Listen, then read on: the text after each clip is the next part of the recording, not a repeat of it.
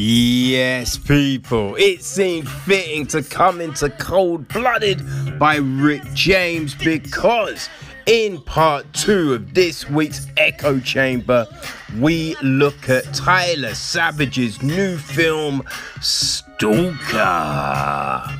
And oh my days, it is a great one. So people, you do not want to miss it. We're going to start off with the review and then we'll get into the conversation. So people, sit tight.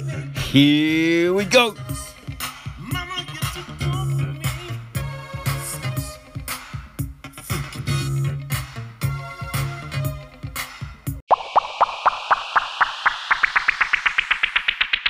If you're a horror fan, you might have already seen this film at one of the many horror festivals such as Fright Fest. But if not, people, then hey, you need to know about Stalker. It is the new film from Tyler Savage. And this film, whoa.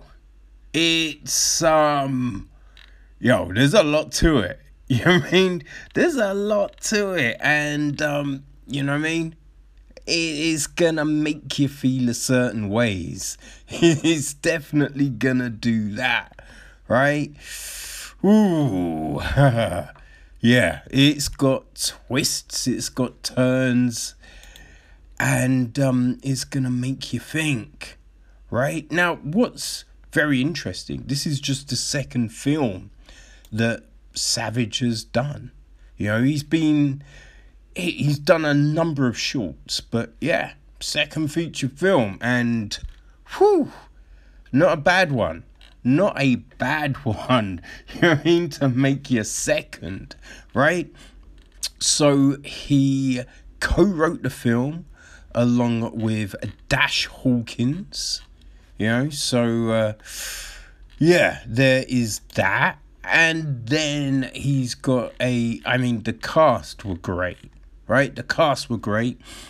They both produced the film along with J.P. Castell, Daniel Pisano, and the executive producers, you had Dean Giapopoulos, Chad Harbold, Tylee Jones, Jamie Meyer, and Max Neese. Cinematography was Antonio Cisneros. The music was from Devon Johnson. Film editing is Jeremy Edwards. The casting, Kelly Knox. And our cast, well, our main crew are Vincent Van Horn as Andy. We then have Christine Coe as Sam. Right? Let's say the love interest. Michael Lee Joplin plays Roger, a rideshare person. We've then got Dusty Sorg plays Cheeto. Carla Valentine plays Officer Moore.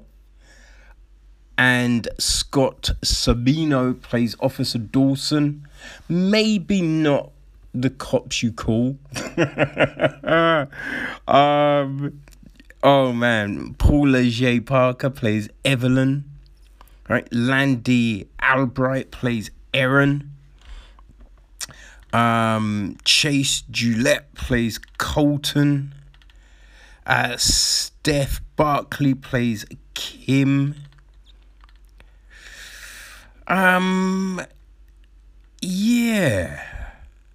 Rebecca Knowles plays Sandy. Emma Michalak plays a barista. I think these are our main ones. I think Grace Marlowe, she plays Emily, right? She has a connection in the piece. Now, the story itself, people. The story itself.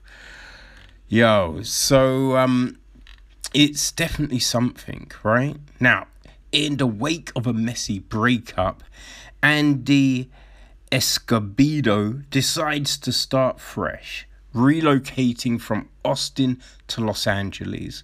Eager to make new connections, he befriends Roger, an unusual rideshare driver. But when Roger's behaviour gets too strange for comfort, Andy blows him off, choosing to focus on a budding relationship with his new girlfriend Sam. This unhinges Roger, who begins to torment Andy, ensuring that his stay in LA is short-lived. So yeah, that's the gist of the story. And man, there's so much about this, right?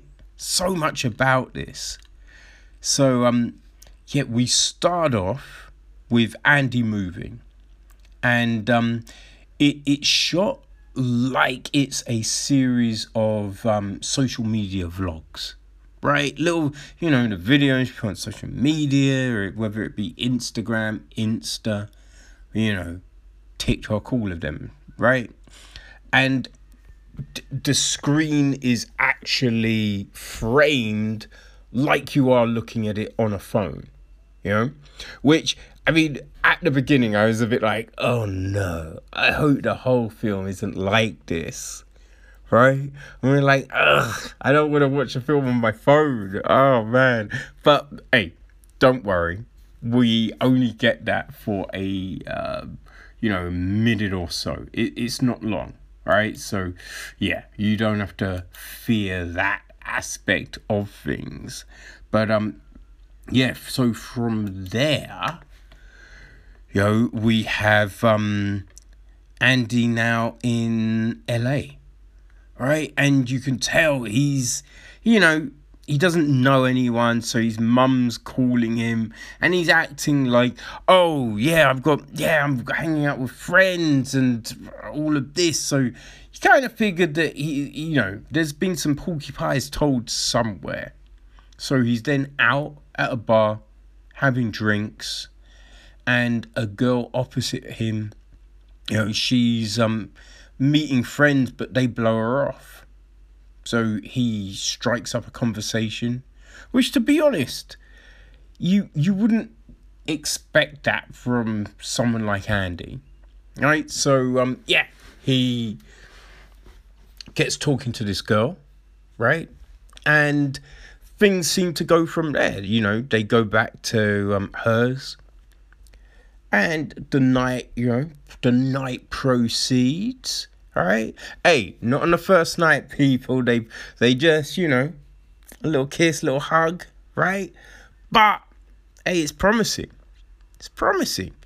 He leaves because he's got a dog. He's got a dog, and he's got to look after the dog, right? So he goes home, but goes for coffee, and he bumps into Roger, right? He's a guy that picked him and Sam up from the bar. He was their rideshare driver. So yeah, he kind of bullies Andy into giving the number, right? It is one of those ones where it's like, hey, yeah, where people offer the plastic, hey, it was nice seeing you, man, we should hang sometime. Really? Oh, yes, that'd be fun. What's your number? Right?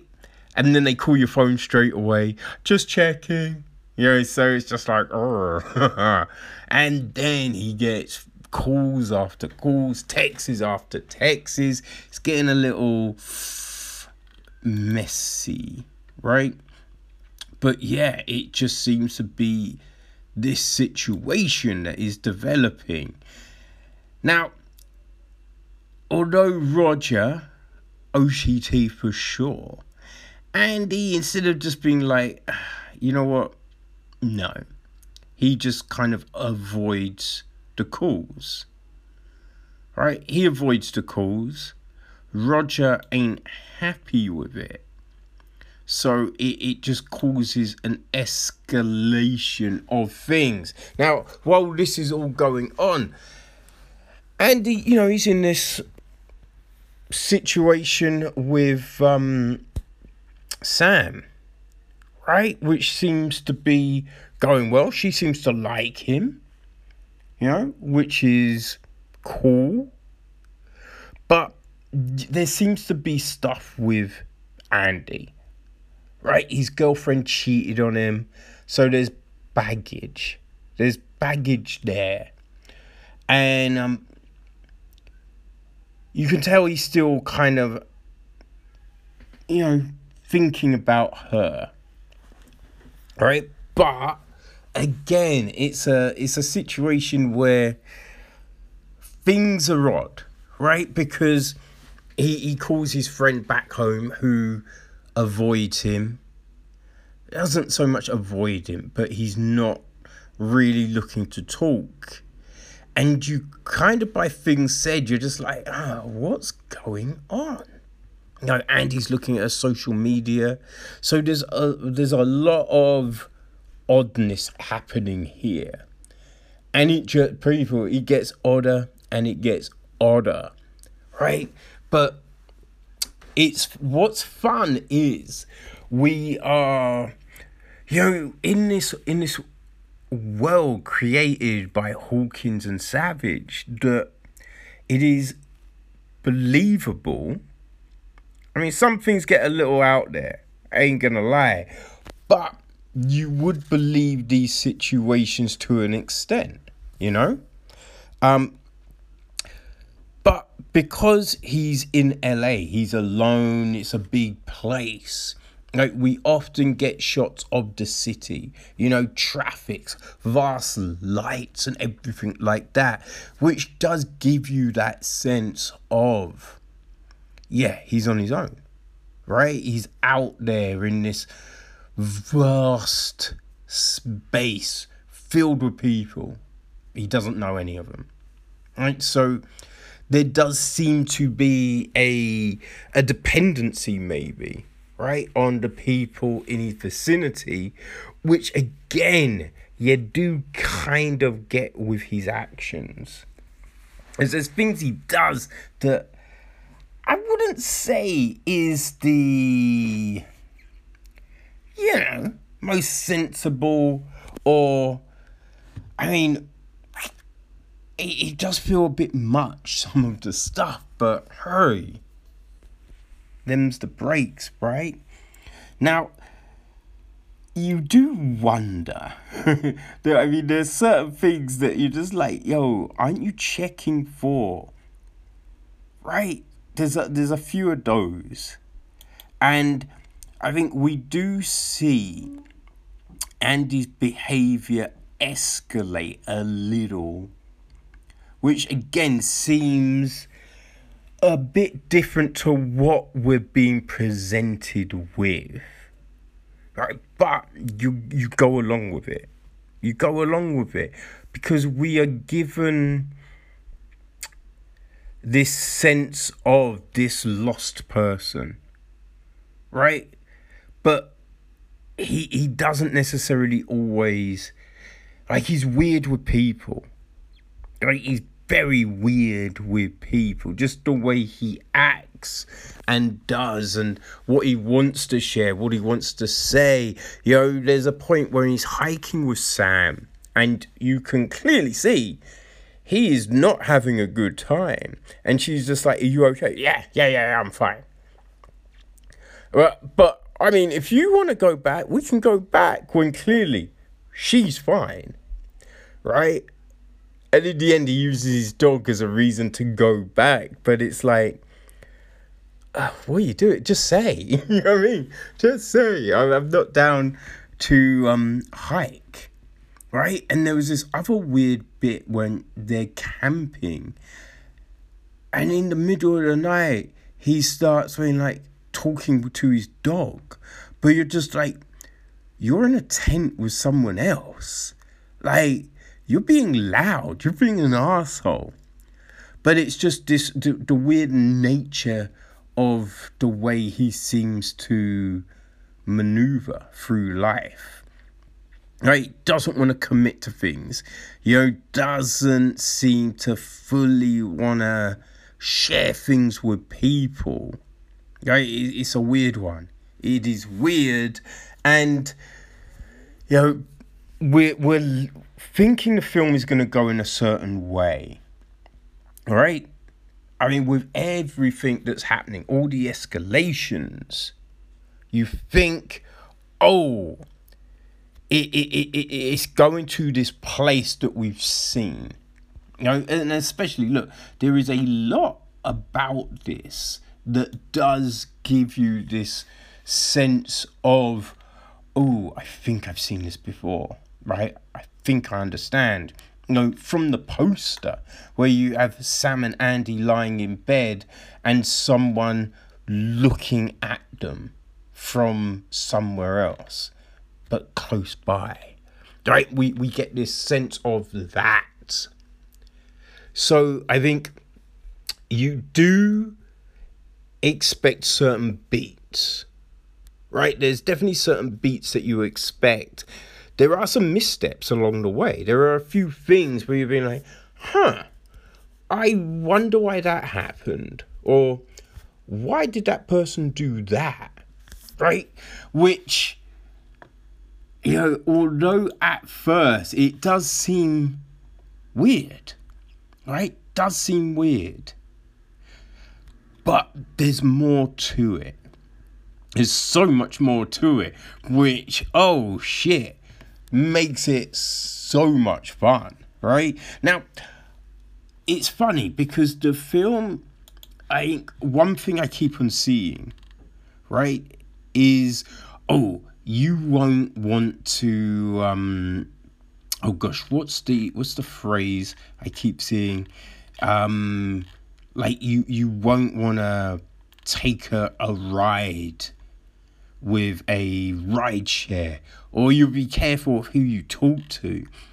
And I don't know if it's that, right? I don't know if it's that. Because, they talk about the whole, the consequences of rideshare, right? Or the digital age. And although, right, I would say digital is a part of this, and the way information can be got is worrying. It is so freaking worrying, right? But there's more to it, right? There's more to this film. I feel that's just a layer, because I think at the essence of it all, this is about truth, honesty. It's about communication, right? Because there's certain things that are there. Right? Because I think there's certain people that you look at as being victims, as being meek, defenseless, because of the way they talk, right? The way they hold themselves. But hey, there's more to it, right? And when you see certain patterns, certain things that get said, certain omissions, right? You just have to look at some of the conversations that are being had with parents and friends, and, the stories that are related to other people. There are holes, right? There are certain things that you'd be like, if that happened, why wouldn't you tell people? Right? And so I do kind of feel that rather than, digital is a part of it, right? It's kind of like a jacket or a t-shirt. But the actual skeleton of the piece, it's that human interaction, right? It's the way in which we inhabit the space with other people, the way we communicate with other people, the things we choose to share, right? One thing that is said a few times, if you're like, oh no, that's far too personal to say, right? And how many times have you been speaking with someone, right? And they'll be like, oh, tell me about the time you felt most defenseless, or, oh, how many sexual partners have you had? Or, you know, certain things like that, someone may ask you. And you might go, oh, yeah, so, you know, it's, oh, I got lost in the middle of a wood and I didn't know what to do. Or, oh, I mean, it's 10, right? And you give certain information, right? Neither of those things are true, people, by the way. Just, you know what I mean? But, hey, you give that information and then you'd be like, how about you? And be like, oh, no, I can't, I feel uncomfortable telling you. Maybe another time. And it's just like, yo, I just opened up, but you wouldn't? What the fuck? Right? And that's always a red flag, right? That's always a weird thing. So, yeah, it's the way we communicate with people. And, ooh, some people have communication issues, but the payoff, yo, the payoff is we get twist on twist on twist, people. And it is great. Great. You don't see it coming. Don't see it coming. And that is, oh, that's very good. I enjoy that. And then the end? Oh, fuck. Right? Because I don't know. It's hard to say how you actually feel. Right? Even after everything that goes down, I don't even know who you're down with. Andy, Roger, Sam, like, I don't know, people. I do not know. But here's absolutely, look, some people aren't likable. They're not likable. But it's interesting. It's friggin' interesting. It's different. And it's good. I kind of feel that we get shit flipped. Right? We definitely get shit flipped. Because it makes you kind of understand that there are so many chameleons out there. And you can't take shit on face value. Right? And you've got to be sensible about getting to know people. So, hey, go check it out, right? Check it out. The film drops on the 21st, right? So, yeah, on Friday, people. So, yes, make sure you go get it on all your favorite VOD sites. Because this is definitely one to watch. Now, as mentioned, Rideshare is a part of it, but it's not quite like Spree, which we spoke about last year. But it is, it's a little bit, right? If you like stuff like, Spiral that's on Shudder, or Violation, another Shudder film. Right, if you like those films, I think you'll like this because they offer up things that are different, right? That kind of surprise you, that take you on different tangents. And that's what this film does, people. So people, go check out Stalker. I will say as well, Stalker is a definitely better title for the film than its original, title, which was Blinders. But I even feel Stalker isn't quite right? There is more to it, but if I say too much, I'm going to give shit away. So people, just go watch it, right? You will not be disappointed, but you might be freaked out. Oh, people, Jesus. I just realised, you know what? I didn't mention any of the, I mentioned them, but, the performances here. The performances were fantastic. Like Andy, he is brought to life by Vincent Van Horn. Horn, it should be Van Horn, right? That's the actual surname. Because Van isn't a middle. No, it's not. It's Van Horn. Right, Van Horn, he really gives us this odd character in Andy. This person who, yes, is adrift. Not overly, I don't know if you'd call him likable, but has definitely got some characteristics that could, have people gravitate towards him. Right? But there's a lot more there. So he gives us that. Now, Michael Lee Joplin as Roger. Oh, he brings clingy to another level, right? He gives us that. You would think his middle name is Blanket. He's smothering people. He is smothering.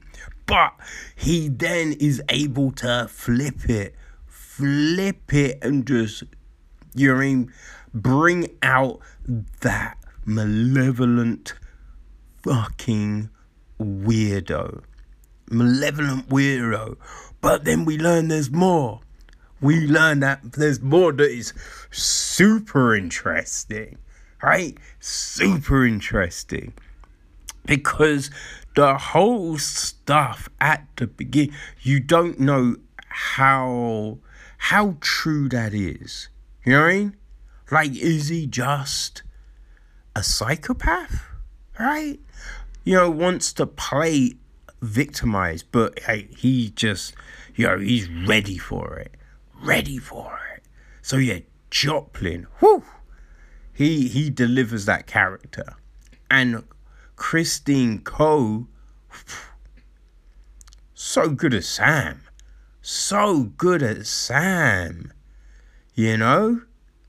Oh man, this is an awesome character who, I think you definitely grow to like, right? And, because we meet her and you don't know, right? Don't know what she's going to be like. But, hey, you know what I mean? She does some really cute things for Andy. Tries to help him out, all of that. And there's depth there, right? There is depth and steel. And Coy just, delivers on all bases. So, yeah, that's good. Right, and as said, look, Carla Valentine and Scott Sabino as police officers. Now, although, right, you might think, come on. Would someone really? You do actually know. I've come across police like that. So, yeah, they give you that thing. And, you gotta love Paula J. Parker's Evelyn, right? Because, damn, she, that busy, that busy person wants everything done and wants it done now, but hasn't got time for you and your bullshit, right? Oh, man. And she has a rage. So, yes, that character killed it.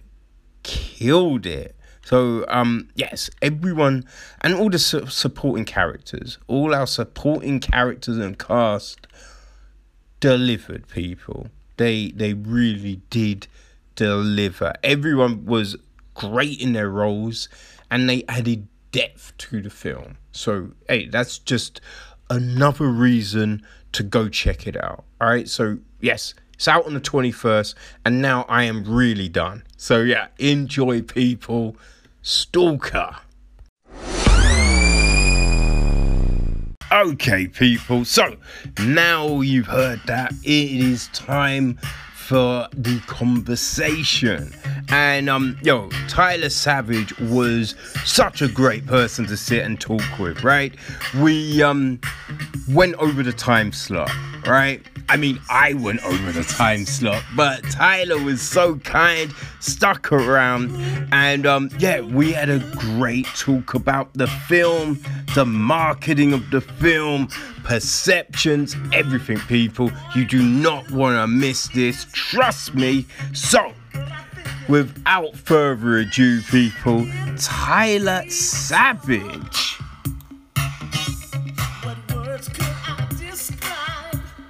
Okay,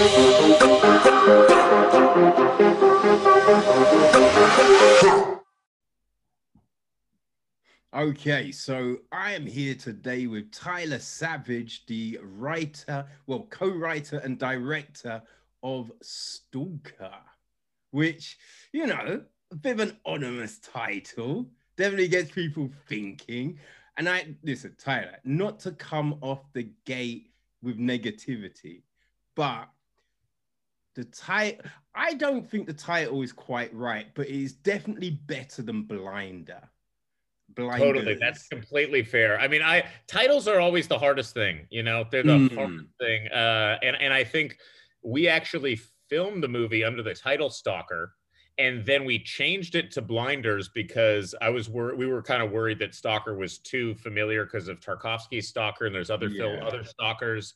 But then when we found a distributor with Vertical Entertainment, they wanted us to go to something that I think was more, I don't know, tangible to a horror and a thriller audience. You just see Stalker and you're like, okay, I get it. From a marketing standpoint, I think that's why we landed on it. But, for obvious reasons, once you've seen the movie, it is kind of a hard one to put a title on because the nature of the movie sort of changes as you're watching it. Yes.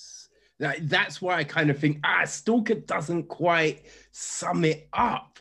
You know what I mean? Because there's so much. Yeah, I mean, Stalker puts it in a certain bracket, right? Yes. And there's some people that might be like, Stalker film. So I'm like, but it's more than that. Totally. Right? I think that's the balance, right? Is you're always trying, especially with genre audiences, because like you guys know what you like and what you don't like. So it's always like tricky to be like, I wanted people to think that they knew what they were going in for and then to be surprised. So, but at the same time, you make a really good point. Will people even have the opportunity to be surprised if they think they already know it because of the title? They're like, oh, I already seen that 10 times. I don't need to see that. It's just another Stalker movie. But it's a tricky balance. I don't even know the right answer to this, Yeah. What kind of control do you have over the marketing, the taglines, that sort of thing? Very little. Oh man, that is such a shame because it blew my mind when I found out that directors a lot of the time don't do their own trailers. Film companies get other agencies in to do the trailer, and sometimes the agency hasn't seen the film because the trailer is done before it's even finished. They're taking readies and cutting together. So they don't even know the tone. So there's so many times when you see a trailer and it's like, oh, this looks like a great comedy. And you watch it and be like, motherfuckers, that wasn't a comedy. Oh, what have they done to me? You know what I mean? And it's just man, what was that about? I know, it's crazy. This is my second feature. And on the first one, we ended up with an aggregator and we didn't have quite as much we had to do more of our marketing materials, on that because it was more of a truly, micro budget. And now working with a distributor on this, I'm very excited by it, but it is, it's weird, because you're kind of like, here's 30 versions of a poster of, 30 different ways that this could look. And you kind of like, we had designed a poster for when we did the festival runs, and it was designed with an artist who does mostly musical band posters, basically for concerts and stuff. Okay. And he did this really cool conceptual poster, but it was not, it didn't actually use images of the actors or anything. And so for marketing purposes, that just wasn't going to fly. I mean, I still love that. I think it's cool and I love that poster, but I do, even though it's my baby, I defer to the professionals when it comes to the marketing stuff, in terms of, this is how we got to position it or place it or whatever. As much as I have an opinion about everything, because I do have an opinion about pretty much everything, I also respect that, this person might know more about this than I do. So I'm going to trust their instincts a little bit. I mean, but I would say to you, right, always come with your faults.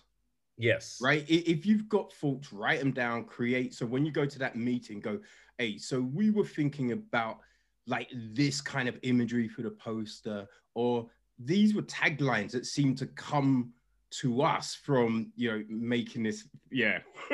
No, you're totally right. Exactly. Because if you don't come with anything, then you're completely just going to go with whatever they're going to give you. You know what I mean? But I think that did happen. Like the trailer, we had actually cut a trailer for Austin Film Festival, and so they actually quite a bit of our trailer did influence the way that they cut the trailer. So I was happy that they kept some of those things at least. You know.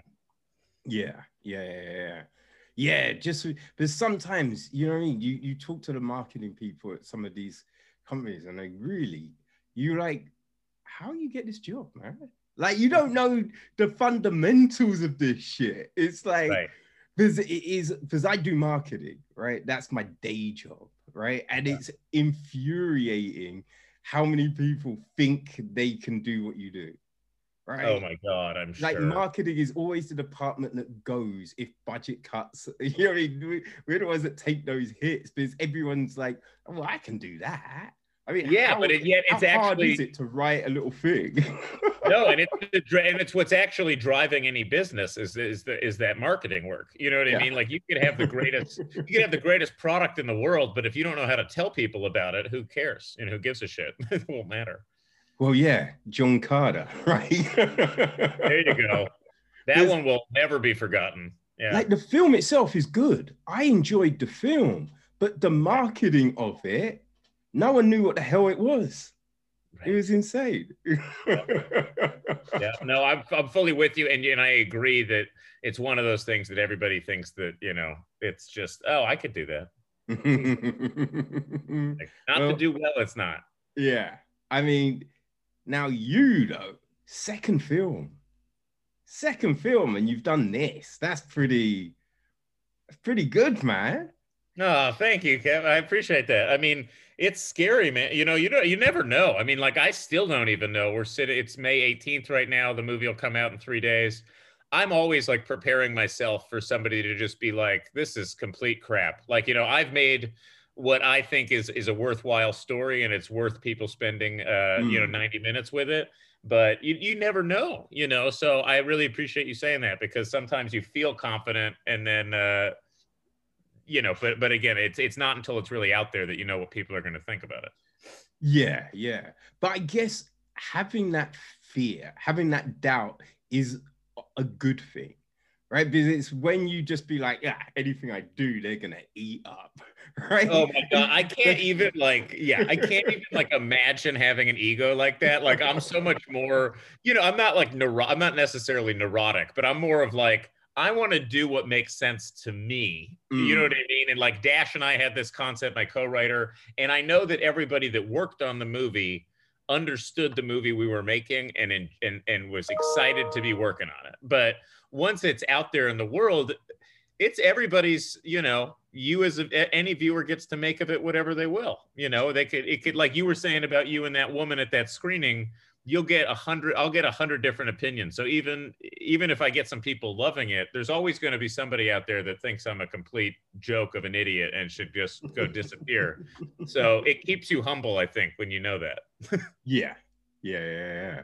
And when you came up with this film, like, how was that? Because you're co-writing. So did one of you come with the concept and the other one help flesh it out? Or were you both kind of sitting there bouncing the ideas off each other, and then this is what the end product was? Yeah, it really, I mean, Dash and I, we had written a bunch of spec screenplays together. We've been writing as writing partners for like 5 years. And so we've got a good like shorthand, like when we're talking about ideas, it's easy for us to, you know, kind of spitball and brainstorm. But yeah, I think the original idea came from a rideshare drive, a cab ride that I took with, you know, a rideshare driver, and he was totally creepy. And he dropped me at home. And I just remember walking into my house and then looking back, and he was kind of like still there, you know, like, you know, and I'm like, this is weird. It's sort of like that moment in the movie, but I was like, I don't love that guy knows where I live now. Like, that guy knows where I live. He knows my name. He has my phone number. He knows what I look like. Like, that's all just kind of unsettling. And so I think that it started from that general idea, and then we kind of went from there. Yeah, that's the thing, right? Because rideshare it's definitely because, you know, standing on corners trying to hail taxis Yeah. is, you know, they're not always stopping for certain people, right? So that was always a nightmare. So the idea of this thing where they're just going to come get you, like, made things so much easier. But Yeah.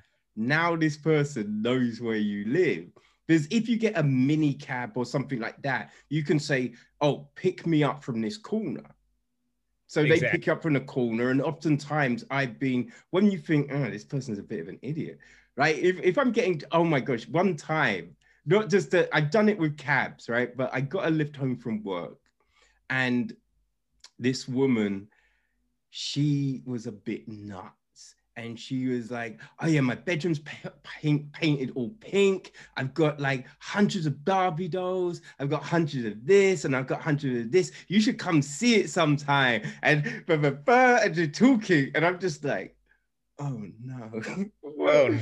I What don't have I want her to done? know where I live. I don't, and I'm like, drop me here. She's like, I'll drop you to your door. I'm like, no, this I need to do a thing. Just drop me here.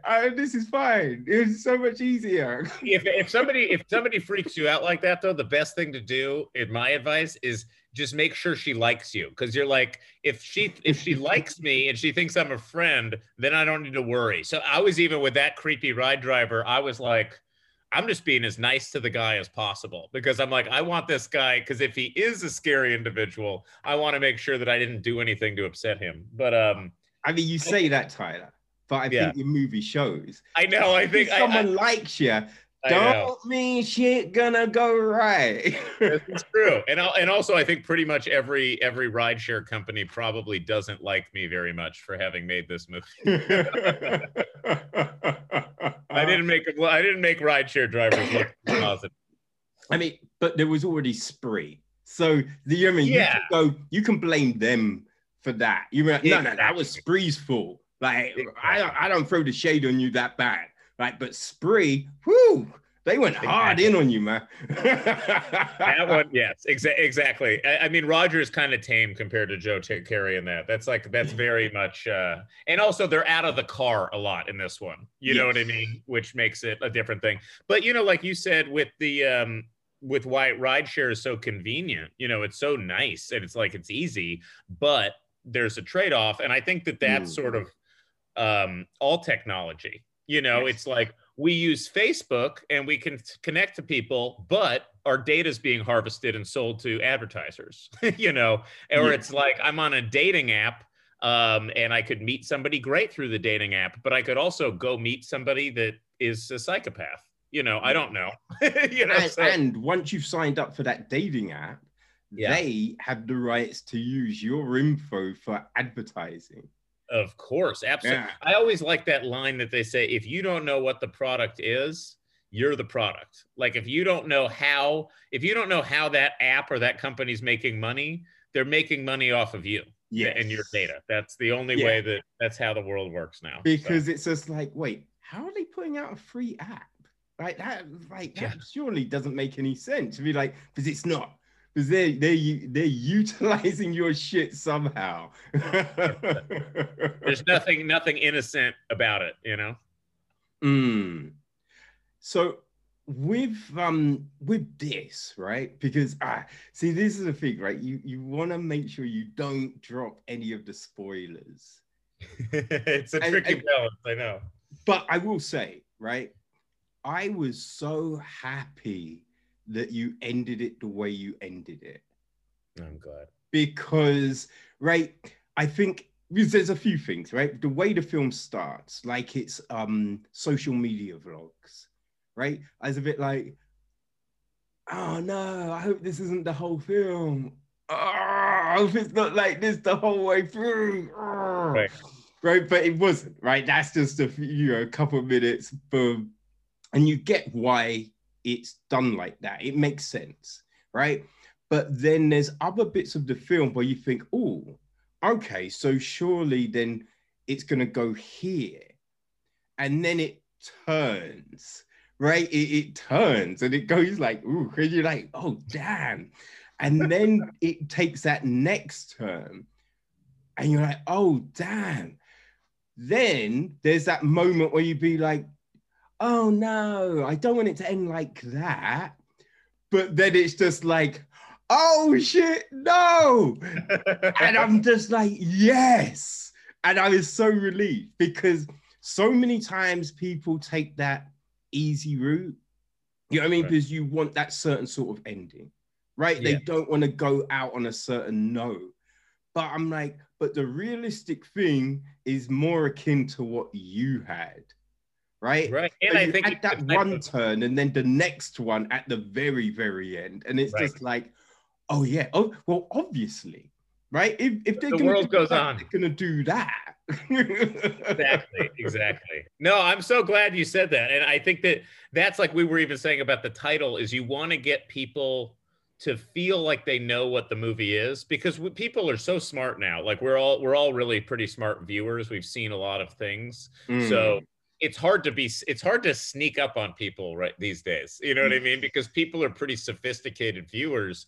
And so I think that that was sort of the thing is I wanted it to feel almost like a familiar like 90s or early 2000s movie so that you could just be like, I get it. Like, I know where this is going. And then the end just like hits you in the face because you're like, oh, this turned into something entirely different that I really didn't see coming, which I always love that. You know, I always love movies like that. I love being, tricked or caught or caught off Yes. guard in a movie. I think that's always a fun experience. Oh man, it's the best feeling. It's the best Yeah. feeling because you're like, oh, I get to watch something different, right? It's just Yeah. like, because there's only so many types of stories, right? But it's the way people interpret those stories.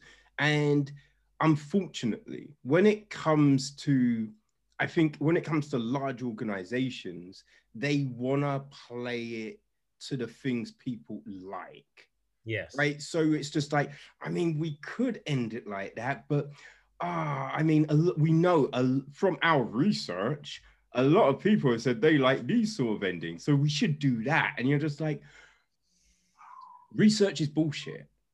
Yeah. Right? I will say research is bullshit because there's only a type of person that will do research. Right? So when you factor, if you take 100 people, right, you might go 40 of those people will fill in a questionnaire. So that's not good data because Right. it's not a majority of the people, right? It's straight away, it's under half of the people. Yeah. So even if you get 100% from that, it's still not a true representation. Yeah, and you're assuming that they were all being honest too, which People because people lie and they change their opinions all the time. And I think that what happens too with the development stuff, like you'll see if one project, like what happened with like Paranormal Activity or something, is like you get one success and then all the studios try to figure out how to like do that again. And so they'll be like, oh, well, people like that, so we'll just remake that a bunch of times. And it's like, it doesn't work like that. If you try to keep catching lightning in the bottle, it just becomes, something that started off exciting starts to become very, hack and familiar. And like, we've seen it a million times. And I think when you try to make something that everybody's going to like, then you just made something that nobody's going to fucking like because like, people aren't built like that. Things are meant to surprise us and we know. And I think that that's, like if you look at some of the good stuff that's come out of Netflix or versus some of the bad stuff, yes. I can look at a Netflix movie or a program and say, that was made by a creative individual who had an idea, or that was made by an algorithm. Yes. Like that movie was an algorithm that said this type of guy, this type of girl, this type of movie, and it ends like this. And then they're just like, it's like a machine crapping out these things. And I think that anyway, I think that we should try to not fall into that trap too much because it gets tired. Oh, definitely. I think I always like it when you hear about something and they're like, originally we thought the character was going to be a guy, but when we're doing all the casting, it's just like this person read for that role and we were like, she'd be great as the lead. So we just changed it because it didn't we realized gender didn't really matter, right? And so wait, you know, they're thinking of the actual story. It's not, well, we know that people like a male lead, or we know people want a female thing. And it's just like, no, it's what works better for the story. So when you know they're doing that, you're like, oh, I can be on board for this shit. Exactly. And I honestly, like, I think about that I think about that question so much that I even think about like my life is the same way. I'm like, it's sort of like, are you going to make decisions that you know are good for you yourself and your instinct, or are you going to do something because your parent or your spouse or your friend or the world wants you to do it this way, or you know what I mean? Like, and I think that it's hard because I want people to connect to this movie, and I want people to like it. It's not that we all want approval. We all want to have we want to have positive conversations, but if that's your only goal, is to try to please people or do the thing that is safe because you think it'll make you money or something, I don't think a lot of people get anywhere with that logic. I mean, some people have probably done okay, but I think in general, it's people that are trying to do something new or push it a little bit that usually, hopefully find success.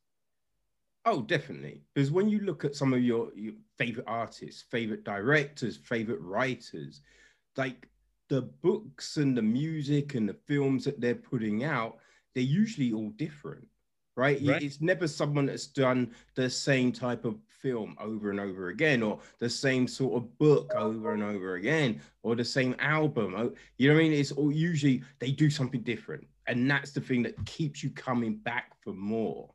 Exactly. Yeah, I saw Anthony Bourdain give a interview one time, and he said something about like he would rather never have another success for the rest of his career than to try to fit into a formula that made him money. Like he was basically being like, I would rather never make another cent and have to go back to being like a line cook at a diner rather than to try to like, just do what Food Network tells me to do or something, it's some sort of creative integrity, even though the marketplace makes that hard sometimes. Oh, yeah, that definitely is the best way to be, man. Definitely the best way to be. So, I mean, I would say that some of the people in your film, not really that much of the mindset, right? They're a bit messed up, right? There's a lot of messed up people in this film. Definitely. Everybody's got something going on in this movie. There's some dysfunctional people in this movie. Yeah, I mean, I even read somewhere that Juicebox has a family somewhere else, family in Alaska, left them. I was like, Juicebox, no! Even Juicebox isn't crazy. Yeah. Juicebox, the funny thing about Juicebox is that's my dog Buddy. And so he's not an acting dog. He is just a good boy. And I said from the beginning, I was like, he needs to be in this movie. And we did all these camera tests with him, and he just did a great job. But he has his negative qualities too. I had to say, I am a bit disappointed. It's always a shame when you find out there's nepotism involved. Right? I know. He's like my son. He was like my kid. He got the job. He got the job without even having to audition. He was just immediately accepted in the role. How did the audition process go? Well, what was cool is we worked with a great casting director named Kelly Knox, and but Vincent Van Horn and Michael Joplin, who play the two leads, they're really good friends of mine, and of Dash's as well. So we kind of wrote the movie around them because it was a micro budget film. I knew that we weren't going to be able to afford, any names, really to speak of. So to me, it was like, let's make sure all your cast, by the way. Would you just see that big? We couldn't afford any names. They're like, oh, I thought my name was pretty. Well, we could. Oh. I know. Well, Christine, and Christine, to her credit, is probably more of a name than we even could get. But she was down to come on board and be in a small movie. Thank goodness. And so was Paula J. Parker and some of the other people that we had in the supporting cast that were tremendous.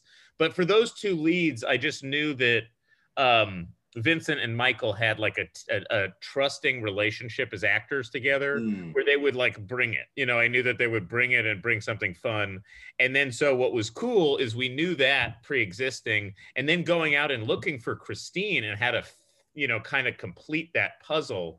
And it was cool because all three of them, I think they're all great in the movie, and they all three of them have such different styles of acting. They're all very different types of actors. And so it was a good challenge for me to see how they could rub off on each other and influence each other. And, you know, it was an educational process too. Well, it lives and dies on those people. It does. Right? If one of them drops the ball, it's just like, we have not got the same film.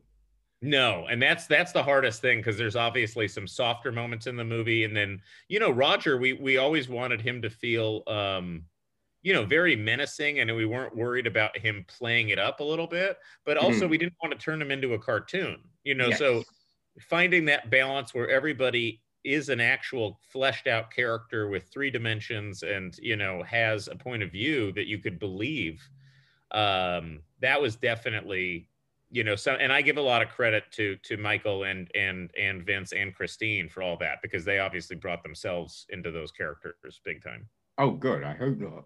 That'd be a bit worrying. I mean, you know, the funniest thing I said to Michael, he asked me out to coffee soon after I asked him to play Roger, and he's like, "So why do you think I could play this?" You know, he was almost like offended. He was almost like offended that I'd asked him to play this role, and I was like, well, you know, the reality is he's one of the funniest guys I know. He's like a hilarious, you know, amazing improviser and just a funny guy to be around. But he has this presence where, like, if he was sitting in your room with you there, he would have never broken eye contact with you this entire time. Like, when he's talking to you, he is fully in the zone with you. And I was like, so all we need to do is like highlight that quality in you, and we could turn that pretty scary. You know what I mean? If you take that, even though in reality it's a very nice quality that he has, we can turn it into something terrifying. Oh yeah, no, for sure. Like, I think a lot of times, you know, because what can throw me out of a film is when you go, I don't buy that, right? I don't believe someone could do that, right, or that they would go to that level, or they would stop at that point. So when you have certain moments in this film, right, especially towards the end, right, I was worried. I was very worried, and I was like, I hope. And when it takes it, I was like, yes, because I'm just like, I wouldn't buy them stopping, right? I wouldn't buy them stopping at that point. Right. And the way it all follows through, I was like, oh, thank God. And even, you know, there's the one character that makes a confession. I'd be like, of course they would do that shit. Yeah, good. That's good. I'm glad. Fucking weak arsehole. And that's not for anyone else, right? That the confession isn't for anyone else. It's for them, right? It's for him. Yeah, totally. Arsehole, man. Really that makes me really happy. That is probably the part of the ending that I'm most proud of, because I think that is, I think it's really honest. You know, I think it's fucked up. It's not a positive thing, but I think it's honest. I think it's honest, and I think it's that character completing their arc in doing that in a way. Yeah. Oh yeah, because most people would do that shit.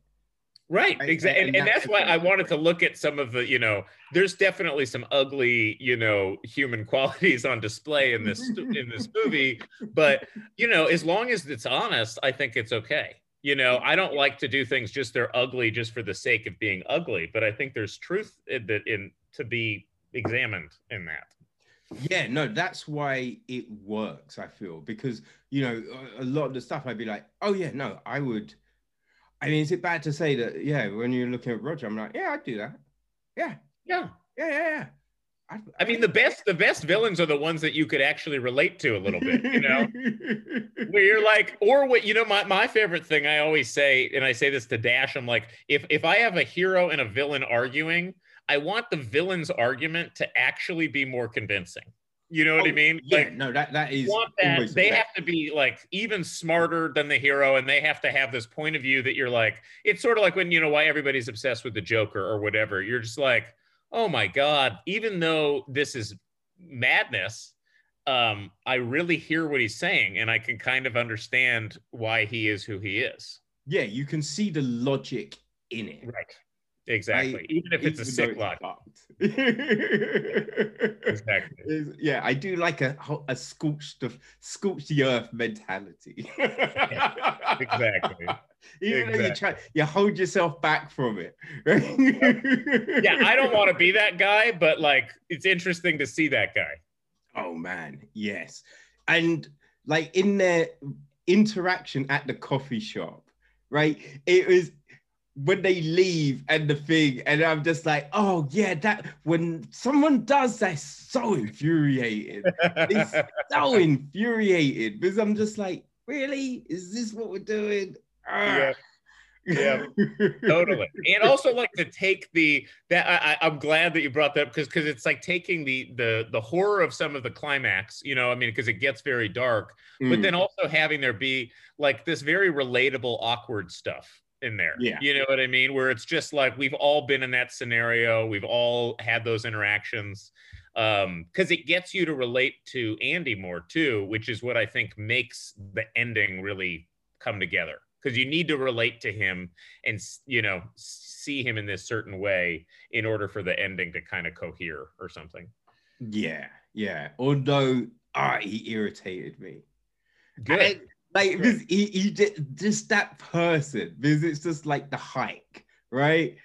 Yeah. Because it was just like clearly he ain't in good, like, and then it'd be like, but if you want to, I'm like, oh, you weak ass motherfucker, man.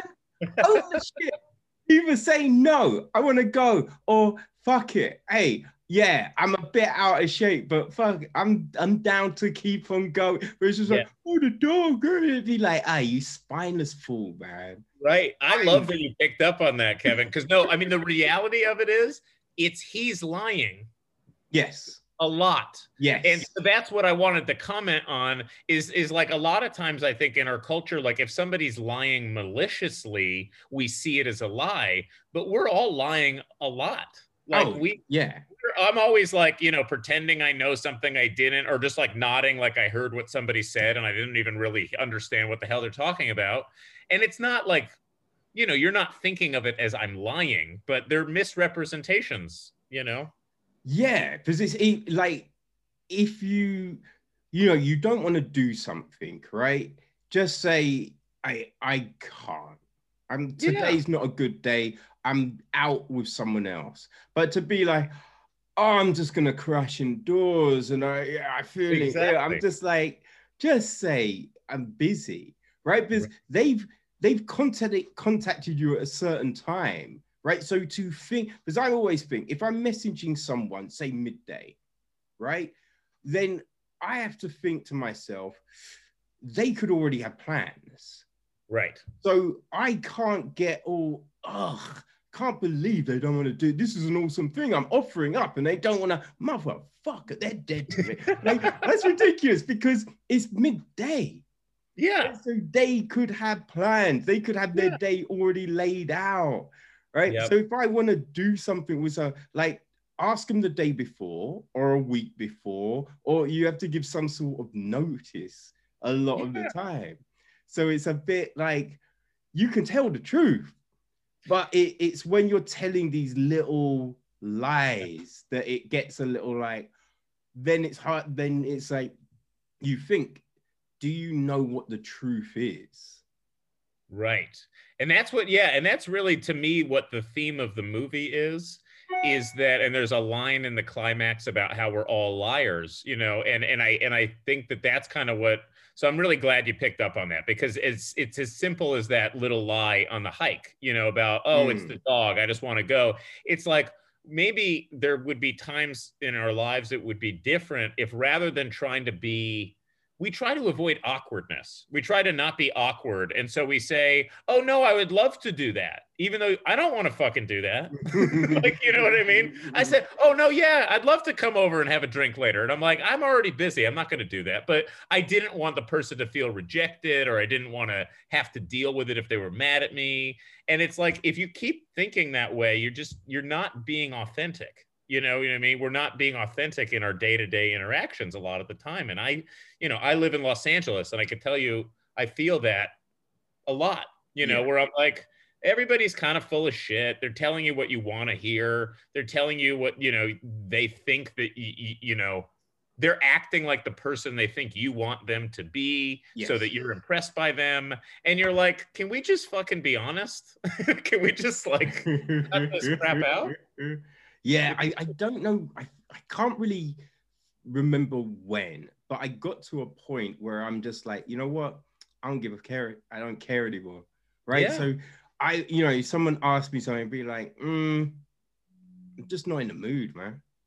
Exactly. Or, hey, I'll come over. I've had a shit day. So I might not be as talkative as normal. All right. Yeah. If you're cool with that, I'll come. If not, I'll see you another time. Totally. I think that's great. And when you're clear about like the mood you're in, you're like, I just got off, you know what I mean? Yeah, I just went through this, or I had the worst day at work.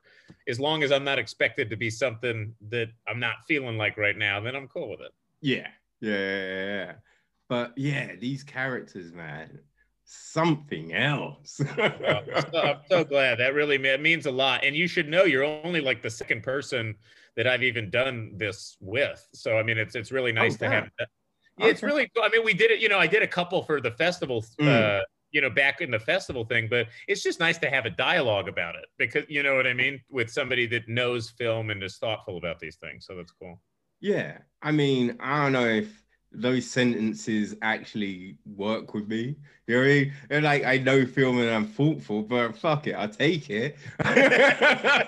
You probably spend more time thinking about movies than your average person. I'll give you that. I'll give you that at least. Maybe the thoughtful part is giving you too much credit. But I'm so glad that you kind of agreed with those thoughts on the film, because the one thing that I did wonder about, right? Because I think I forget what there's kind of stuff in the copy that you're sent, and it's talking about this is a film about the digital age, and I'm a bit like, I mean, there's aspects of that, but I think it's more about human nature. I love hearing that. That's the key here, rather than the stuff with the technology, because everyone uses a certain form of technology, so we're all susceptible to certain things. But the key parts of the film, that's all hinged on the way people treat each other, communicate, act, choose to be. So that's the real driving force here. I love that. And, that makes me really happy to hear, because that's the thing that will actually determine whether people want to watch this movie in the long run, too. Because, I don't, you know what I mean? Because that's the part that'll be the timeless part of it, is if there's, and that's really what happens with movies that stick with us in our consciousness, is that there's some truth, there's something honest about it that we can't, turn away from, or that, you know what I mean? Or that just kind of gets lodged in our brain. So, I mean, again, I didn't even write any of that stuff about the digital era, whatever, but, I think that it's marketing stuff that they, want to drive curiosity. But as a filmmaker and a storyteller, I love that you just said that, because that's obviously the higher bar. You know what I mean? You want to do something that's emotionally honest about about the human experience, and how, like you said, how people interact and communicate and treat each other. That's so much more interesting than yet another movie about technology fucking us up. Well, yeah, because when I think about some of my favorite films, right, I like them because of the interactions the characters had, the conversations, the wordplay. Like, I love Richard Linklater's Before trilogy. Oh Same. My God, I just love that trilogy. I love the fact there's 10, is it 9 or 10 years between each film? right? I It's love amazing. that. And we Yeah. get to see these people at different stages of their life, and everything that happens, you're like, oh yeah, I've been in that situation. It's so Cool, honest. fuck, I've said that stuff. And yeah, you would kind of do that. Like, I understand the thought of, okay, fuck it, I'll get off the train. All right, let's just walk around. But I hope you're not going to kill me. You say something, a stupid quip, and it's kind of funny, but kind of awkward now. Because then what do you say? Oh, I was going to, but I won't now. I was like, oh, what do I say from this? And, you know, those interactions. And then at the end, it was just like, in the second film, wasn't it? He's like, oh, yeah, and when we had sex in the graveyard. No, we didn't. And it's just things like that. And it's like, no, we did. No, we didn't. And it's just like our different interpretations of a situation and all of that. And that's what I love about those films. It's and not. And Linklater is one of the best at that, you know, because I mean, he's such a keen observer of human nature. I think, you know, you see it whether it's in the comedies or in the Before trilogy or really or in in Boyhood, any of his movies. I think you just see real human nature on display, and you're like, oh my God. And that's like the thing we were talking about before, where you're like, it's so specific that it becomes universal, rather than you trying to do something and say, oh, this is what everybody relates to, so we're going to make it so that everybody gets it and everybody likes it. That never works. But when you make this conversation between an American guy and a French woman, and it's basically one conversation that takes place over 3 movies over 30 years, it becomes so universal because there's something in there that all of us can relate to on a human level. It doesn't matter what country they're in or whether we've been in a dynamic where we dated somebody from France. That doesn't matter. It doesn't, you know, it's just that there's a fundamental truth there that pulls you in. Yes, thoughts that we've all had. Like in the second movie, they hadn't seen each other. And then it was just like, I saw that you were doing this thing and I thought, should I come? But I wasn't sure, you know, and there's that doubt. And you'd be like, yeah, I had that before I spoke to that person. And it'd be like, it's all relatable. You can see a nugget of yourself or a nugget of your experience in this thing. And when he makes that decision at the end in her apartment to not go to the airport. Yes. You know what I mean? Man, that was great. We've all had those moments where you're like, you're making a life decision in this, you know what I mean? And it's very dramatic for the movie, but it's so relatable, you know, it's great. And then the choice in the third film, not to have them completely happy, that there's these, you know, issues and flaws, but they're still trying to make it work. Yes. Absolutely. That it would be, I think it would be dishonest to have gone the other way. So that's what's so great about it. I love the third one too. Yeah. But it's that sort of dynamic, right, that you see here, right? Because we have like a guy in a bar talking to a girl, right? So it's things like that. It's like the whole, oh, we're not gonna do anything. Let's maybe just fool around and then just snuggle. And the amount of times that gets dropped, right? Like you could hear that, and it's just like, yeah, okay. No, that's all I really wanted. Yeah, no, I didn't want anything else. Obviously not. No. But you know what I mean? It's just like we've come across these things, right? These interactions, and it'd be like, you know, like just going for the hike, just that kind of thing. Like one person's fitter than the other. One person wants to do this and the other one doesn't. Like you do something nice for someone and they're like, I don't really want to. Like that infuriated the fuck out of me, I'm gonna say, right? I was just like, you fucking motherfucker. What's wrong with you? I love hey, if it got a reaction out of you, it was doing the right thing. Then. That makes me happy. Oh man, yeah, it's so weird, right? I think when you watch something and you think you know where it's going, and then you find, and you're just a bit like, okay, all right, fuck it, let's go with it at least, because although I might know what this story is, let's see what the writing's like, right? Let's Yeah. see how they tell this version of that story. Right. Because even if it is something that you know, as long as the writing is good and the direction, and you've chosen good shots, interesting angles, interesting lighting, you can still be like, yeah, no, I liked it. I enjoyed that. Absolutely, yeah. It could be something that was well executed, even though you've seen it before. You could enjoy it. Yeah. Yes.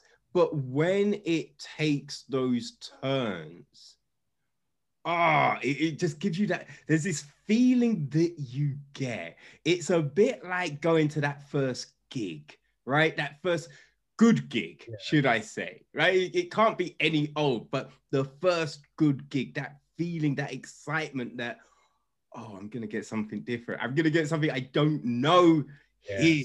And you get that kind of like, all right, okay, I'm with you.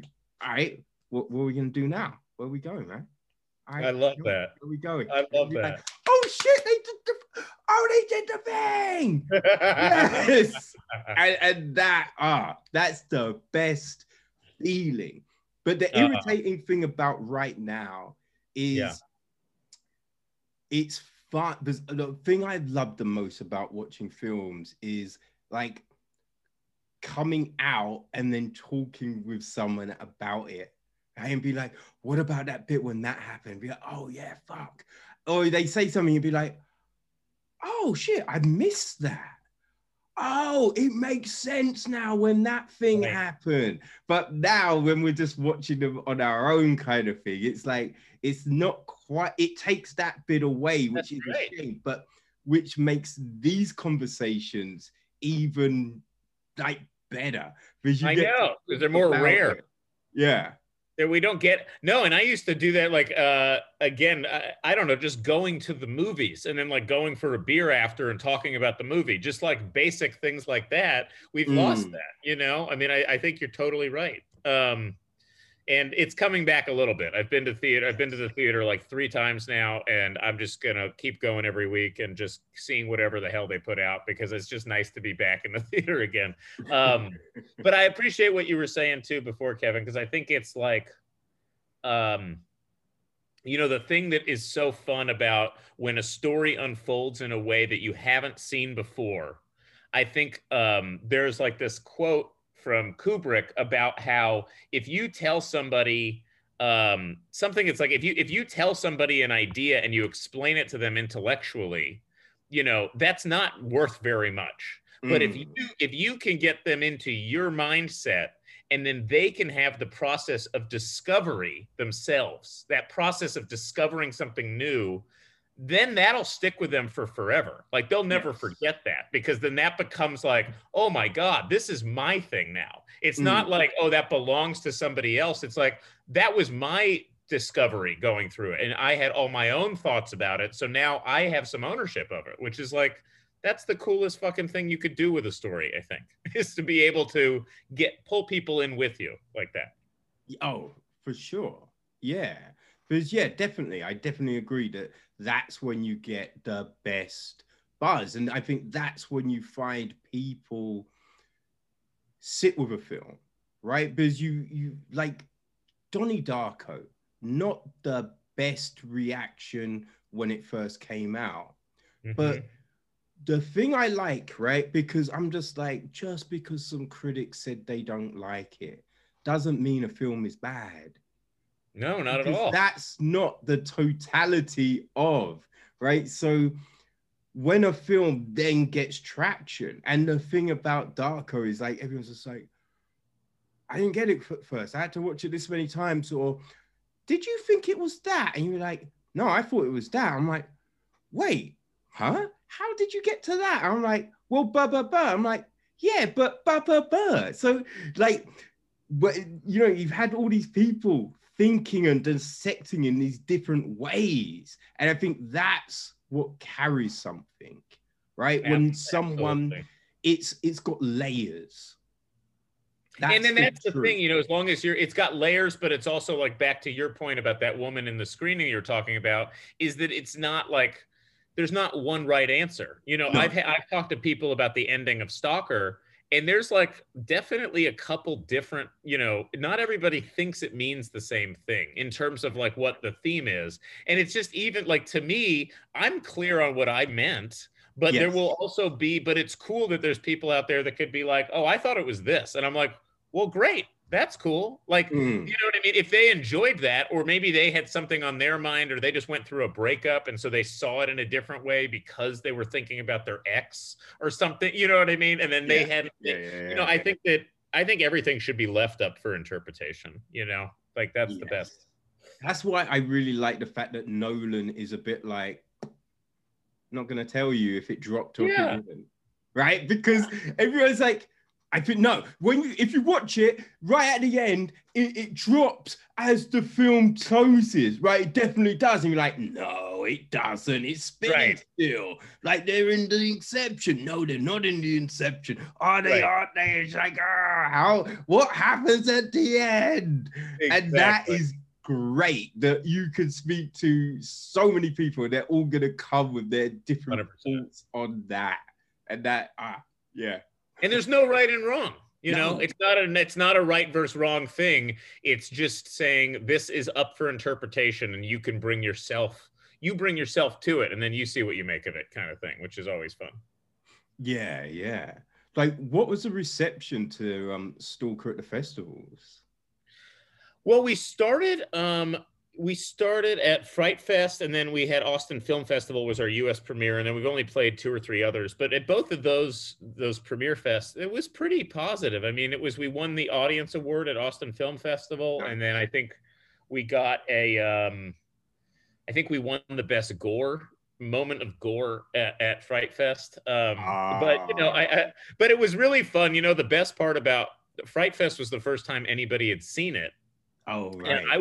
And I was literally just on Twitter all day following #FrightFest and looking, and it was so funny because when I saw the Stalker screening happening, I saw people being like, if he messes with that dog, I'm gonna fucking kill this. I'm gonna hate this movie. And it was just like, but you saw people reacting like as the movie was going on, and then at the end, everybody was like, "Hell yeah, that's exactly," you know what I mean? And it was like, nice, okay, they got it, because we couldn't be there, which sucked, because of COVID. So the second best thing we had was to just follow on Twitter, and then we did like a little Q&A, which went really well. So it was a lot of fun.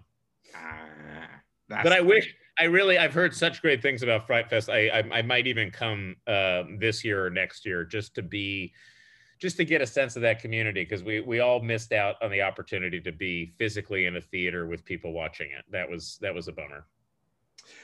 Yeah, I do feel bad for like everyone that's had stuff drop during this point, because and especially when it's their first project.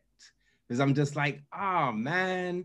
Because even when they get to do it for the next one, it's not quite the same. And it's such a shame that they lost that part of it. Right. I mean, at least they were still allowed, able to put the thing out there. I mean, luckily for us that there is at least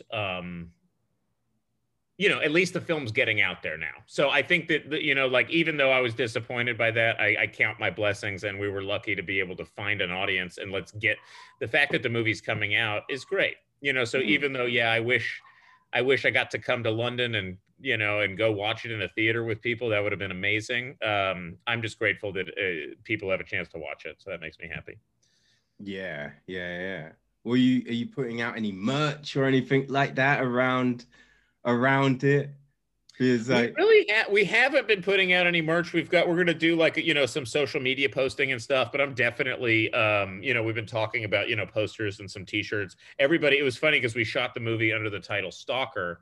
And so all of our rap shirts had Stalker written on them.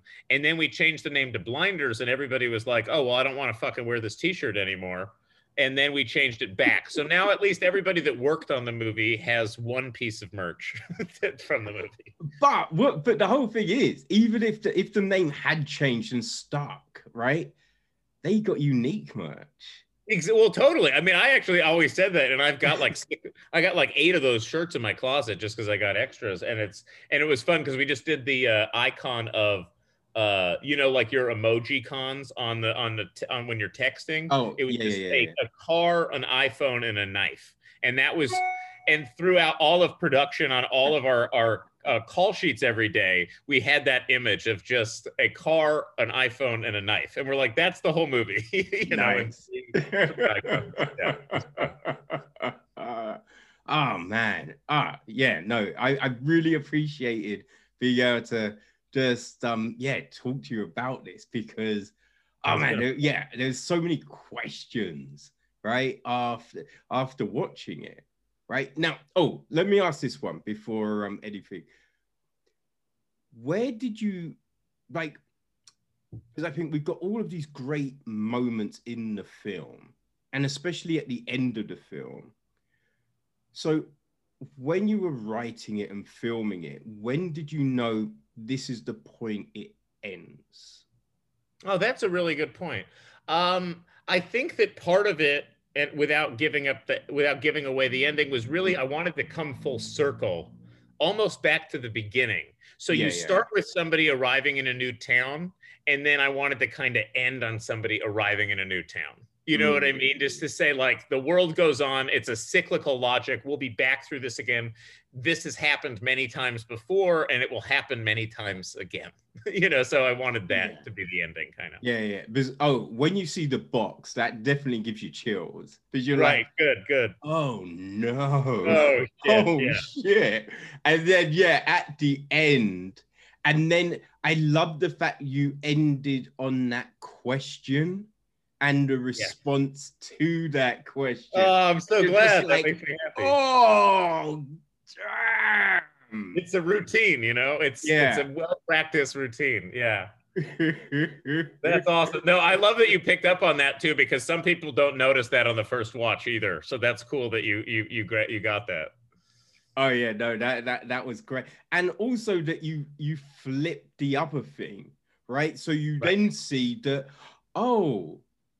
that doesn't matter. It's the you know what I mean? That is the thing. Oh shit. Like, I expected to hear oh fuck, is it James Brown? You know, Cold-Blooded, like in the background. Yeah. That would have been the best. That would have been an amazing trailer song, you know? I mean, rolling credit song. Roll the credits on that. That would have been even better. I love it. Oh man, Kevin, I'm so sorry, but I lost track of time. I realized it's 4:30, and I gotta be on a call in like 10 minutes for my day job. So oh god, oh my days, I've gone well over. I know, but I was going to say, I do some marketing work for my day job too. So I think we're both living similar. This is the reality I love doing. And then, you know, there's always other work that needs to be done. Yes. Unfortunately, but hey ho, it keeps you grounded, right? It does. It keeps you humble and it keeps you grounded. It's the right thing. Yes. Well, the film drops on Friday. So, yeah, man. I mean, look, I hope you have all the success. And I hope when you've got something new in the pipeline, you can stop by and we can talk about it. Absolutely. And hopefully next year, the one after, we'll be back to Fright Fest and back in this community. And honestly, hopefully you and I will get to meet in person one of these days, you know, next time I'm out there. But it was a pleasure. And I really appreciate you taking the time. Man, it was my pleasure. You and Dash have really knocked this one out of the park. So, thank you, Kevin. Done, all right. Well, thank you, buddy. We'll talk very soon. All right. You have a great day. Yeah. You too. All right. Bye. Thank you. Bye.